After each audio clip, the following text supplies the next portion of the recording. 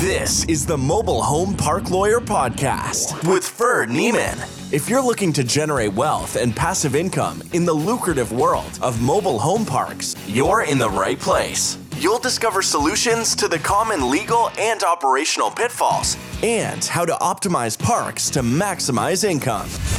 Your host is in the trenches. He's a real estate attorney, financial analyst, and mobile home park investor and operator. Now, let's turn it over to Ferd. Welcome back, Mobile Home Park Nation. Here again today with another episode of the Mobile Home Park Lawyer Podcast. My guest today is a mobile home park broker. He's out of the Phoenix office, but he practices nationwide. He actually recently represented me on the sale of a mobile home park in Illinois, a deal that got a little dicey due to COVID, but we got it closed, and I'm looking forward to the next one. My guest today, thanks for being on here, Jared Bosch. Thanks, Ferd. I really appreciate it. Thanks for having me and representing the NorthMarq team today. You got it. Appreciate it. Well, Jared, tell us a little bit about your background, kind of how'd you get into the mobile home park space? How'd you get started? So our viewers can get to know you a little better. Sure. A little background on myself. I grew up in Illinois, went to school there, and through that, I actually met my partner, Don Badine, out here in Arizona. We both attended the University of Illinois. Don kind of started up our manufactured housing group here at NorthMarq, previously with another brokerage. We kind of spawned off one of the large national multifamily groups and created our team here. So we kind of knew each other before. We both have a background in sales, and it was a really good opportunity. I came from a kind of a different background, not from real estate, but I was in sales, as was Don, and we both wanted to pursue some real estate ventures together. He got in first, kind of talked to myself, and I met with the team here, and it seemed like they had a really good platform to be a resource in the industry. So he brought me over. Since then, we've added another partner of ours, Chris Michael. So there's three of us here that run the manufactured housing division of NorthMarq. Got it. Yeah, definitely a good time to get into business. I want to hear your thoughts on the current market. I mean, the last several years have gotten hot, and I think with the COVID era that we're in, it's only going to get hotter. What are you seeing out there in the marketplace? Yeah, we're seeing a really strong market. You know, there was probably a month or so lull in the market during COVID.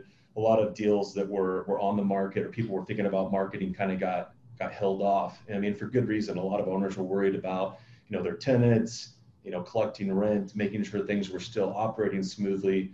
And, we saw an extremely resilient market in the manufactured housing space through COVID. We talked to tons of owners during that time, just try to be a resource of information as best we could. And we really saw strong performance for most communities across the country, top to bottom. And with that performing so well, we saw a lot of new buyers, a lot of new capital enter the space. So we had a lot of conversations, just high level, with folks that were looking to come into manufactured housing in the RV space through COVID.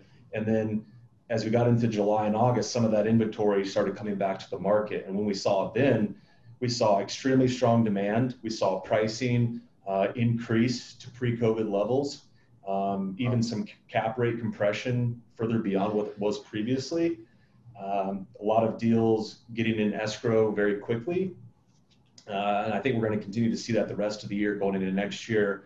Strong demand for this asset class. The debt market is extremely competitive still with very low rates and a lot of players they're willing to lend on this product type. So we see as a group, and I think the industry as a whole, is that manufactured housing will continue to be strong, if not stronger, in the rest of the year into 2021. Oh, sounds like you know your stuff. That's a lot to unpack, but I would agree with everything you said about kind of macroeconomic trends and the debt markets. The cap rate compression has made it harder for people to find deals at good prices, in my opinion. Yeah. But it's good for the sellers for sure. It makes off-market deals perhaps more lucrative, but at the same time for you guys as brokers, it probably makes it easier for you to get listings, I would say. Are you able to now produce comps that you can show ma and pa sellers, and then all of a sudden it makes your business better? Is that accurate? And how do you go about getting listings? I'm curious on your tactics. I know how you landed me on one, but I want to know how you land other folks. Sure. No. So just a little bit of background on NorthMarq. We're a national group representing sellers. So we don't do a lot of off-market deals. We typically are hired by the sellers in transactions to facilitate the process for them, generate offers, and get them the highest and best terms possible. But yeah, we do a lot of calling to different markets that we're in. Obviously, when we have a deal listed, our opportunity listed, we're talking with various buyers around the country. Are they looking to dispose of any assets in the future? But we hit the phones pretty hard. We're calling all over the country. And obviously, inventory typically leads to more inventory. So I think just being an extremely active group with a very professional process and kind of the marketing reach that we have. NorthMarq is also the largest direct lender that is private to Fannie Mae and Freddie Mac. So we have the lending capability in-house. So all of our opportunities, when we list a community for sale, it's going to our proprietary database of mobile home park buyers, but also over 40 offices and 400 loan professionals within NorthMarq that also have clients that may be in an exchange, someone that may be looking to get into manufactured housing from multifamily or retail or hospitality, some of those other asset classes that may have been hit a little harder from COVID. So we try to get a very broad reach out there and really, put these opportunities out to the whole country in all sorts of asset classes. And that usually generates a lot of interest in the assets that we're selling. Good points. Now, you mentioned other asset classes, and I've got a background in retail, and I'm kind of glad that I got out of that before COVID and really been focusing on the MHP space this last several years. But you also mentioned RV interest. I know that that's kind of the stepsister, if you will, of MHP. What are you seeing in the RV space? I'm actually going this afternoon to look at a site that's a combination MHP RV. It's being pitched to MHP, but there's obviously an RV component. And I'm a little more cautious personally with RV. I think that when I'm looking at cap rates, I want it to be at least 200 basis points higher for RV, maybe 400 basis points. Sure. Do you agree with that analysis and this preliminary analysis? Or what are you seeing in the marketplace, especially from a lender perspective? I know that's another challenge, is getting the debt in place. Yeah, great questions all around. So we do have several RV communities we're selling right now. A couple that are straight RV, more the investor institutional grade, and some that are a mixture. And yeah, I do agree with your assessment. There is a little bit of a basis point adder, typically on like a straight RV park that's pretty high quality, maybe 150 basis points, but I don't think 200 is too far off on what someone's maybe looking to get. Obviously, there are some operational pieces that are added on an expense side for an RV park, a little bit more management intensive. So you're going to see those expense ratios kind of creep up above 45, 50% typically in an RV community. So people are looking for a little bit more safety net, especially in a transient market where you might have people coming and going quite often and frequently. The one thing we have seen is there are different buyers for, an exclusive RV resort compared to a mixed use where it's mobile home and RV. Some people kind of just want to stick down the line of one or the other. Having people come from the manufactured housing space, they like the community, but it has that RV aspect that they may not be as familiar with. They're not as comfortable going into that. Doesn't mean that there aren't buyers for it. There definitely are. So there is kind of those two roads you can pass of all RV, all manufactured housing, and the mixed use. From a lender perspective, yeah, there are going to be a little bit more challenges. Some of the lenders, maybe not be as favorable to RV, but doesn't mean there aren't lenders available for those. But they are probably going to be underwritten a little bit more critically, and especially on what your management expenses are. Make sure those are in line with industry standards, which we all know are a little bit higher than manufactured housing. But it doesn't mean the lenders aren't available. All the deals that we've put out in the RV space, we're still finding securing debt for those, and it can get done, but you might not get the pricing that you would get for a strictly manufactured housing community. Got it. Now, I know one of the operating expense differences in RVs is definitely going to be utilities, because it's more common for them to plug into your electric, right? They're not, if people are there for a week or a month, they may not put the utilities in their name. and there's probably some more management expenses because of the turnover nature. Exactly. And I would imagine there's collection and bad rent issues at a higher ratio in that.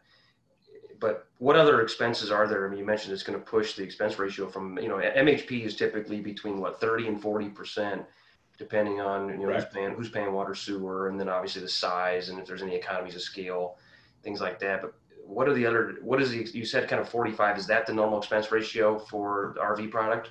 Yeah, I'd say we typically would expect to see something in the 45 to 50% range at a minimum. When it gets below that, we have seen some instances of lower expense ratios, and those are more of your long-term RV resorts. So if you look at some of the winter resorts in Texas, Florida, Arizona, for instance, those folks may be coming for 6 months minimum, and they may be leaving their RV there year round. So they may have an annual pass or annual lease for that RV space and only be using it 6 months a year.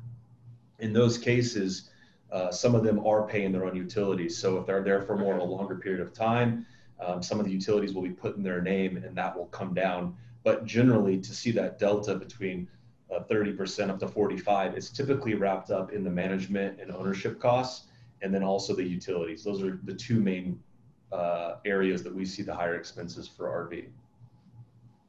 Okay, got it. Good insights there. So obviously, I can tell you like to pound the pavement and get after the calls, and basically just reach out to folks and try to do business with them. Is that the best part of your job? What would you consider like the best part of your job and the worst part of your job? Yeah, I would say the best part is just the deal making process. We're all sales guys at heart here. We enjoy making deals. And I think, being a national group, doing the Zoom call, it's great getting in front of you, the conferences, the people, the manufactured housing industry is a pretty small group compared to maybe multifamily. So, getting to the conferences and doing the networking with some of the groups we've worked with.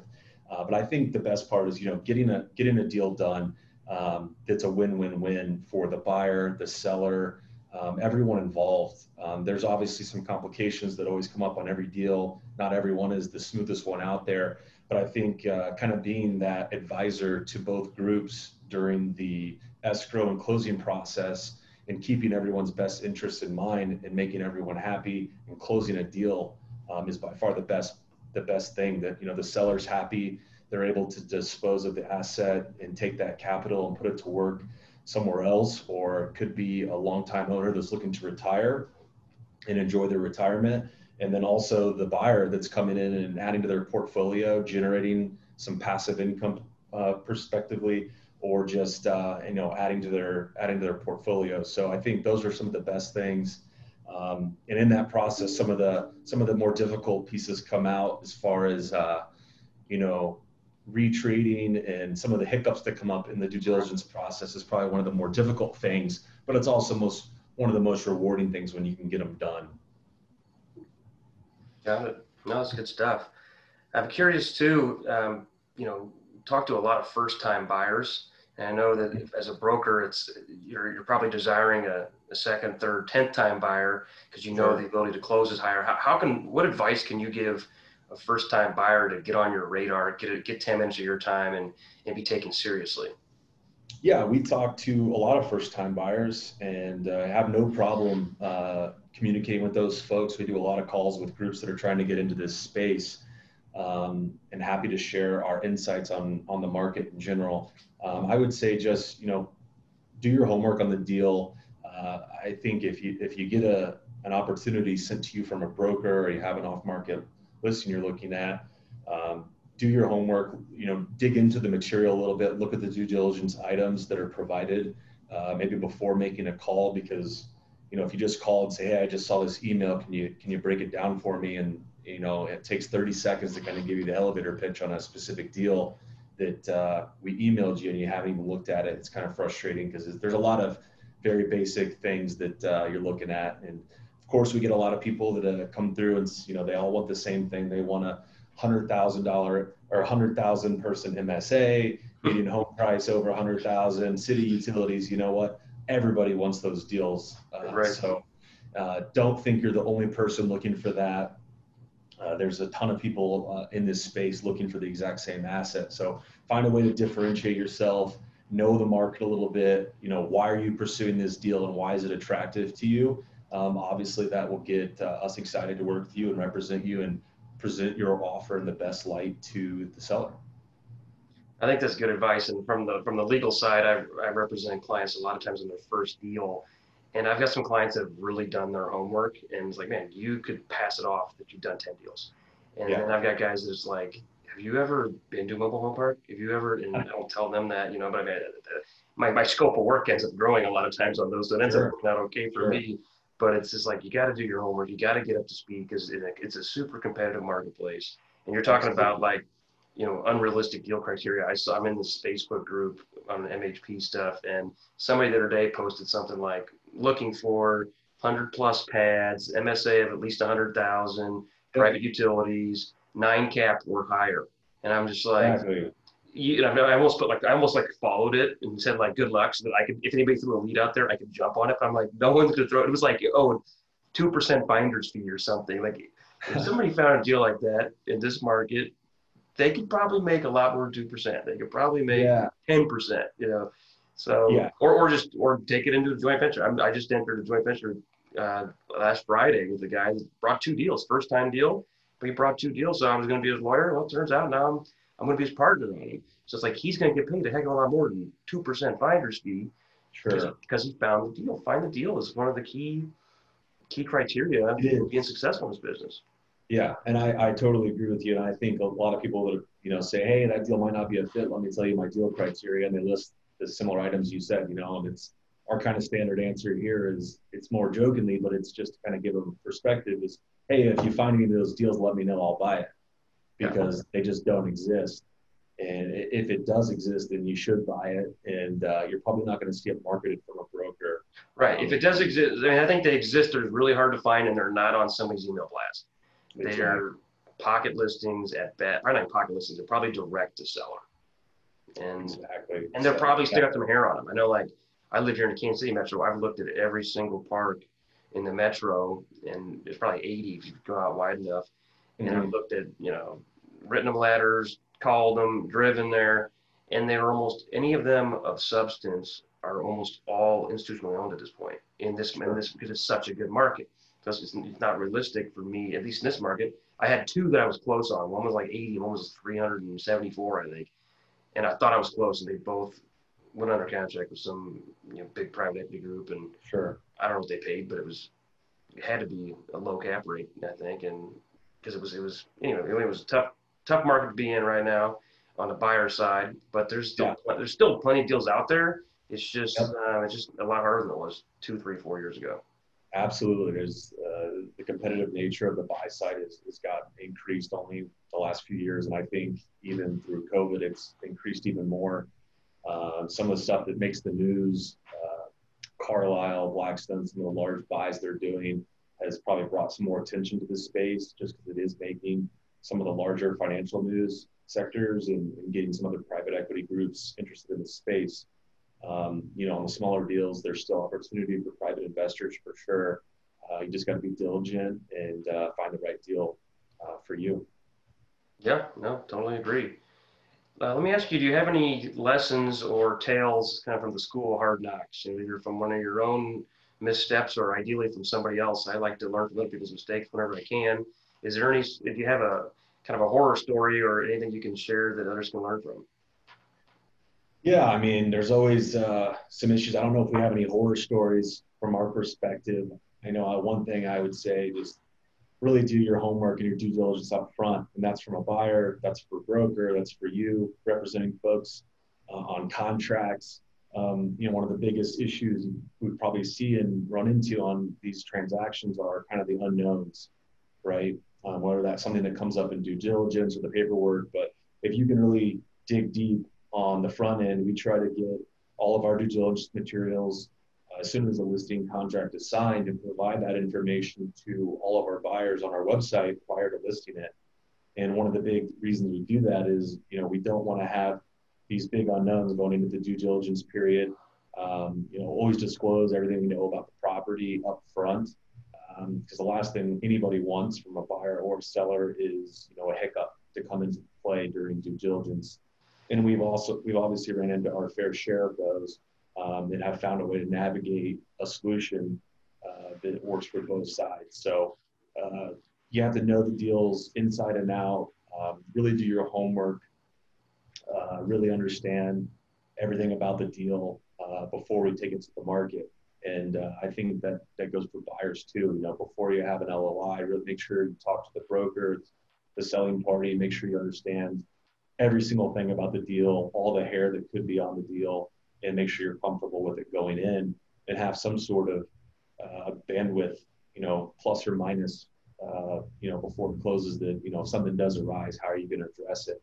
Are you going to just drop the thing completely? Or are you going to try to make it work? Because I think everyone's best interest is to find a solution to make it work. And that's definitely what we always push for. No, that's good. I think one thing you said that I like is to get all your stuff, your due diligence stuff ready. As the seller side, I know I look at deals every day from brokers, and the good brokers all do that, where you look at, you get a huge deal room of stuff, a packet full of stuff you have to look at. Some guys have, you see like the teaser sheet, and then it's like, no, that's the whole offering memorandum. It's like, okay, this is not very much information, and they kind of hide the ball, and they're really doing their client a disservice, because when I'm underwriting the deal, if I don't find it, I guess they get away with it. But most likely I'm going to find it during due diligence, and then I'm going to say, this is different than you represented. And it's basically giving me justification to retrade on price or terms.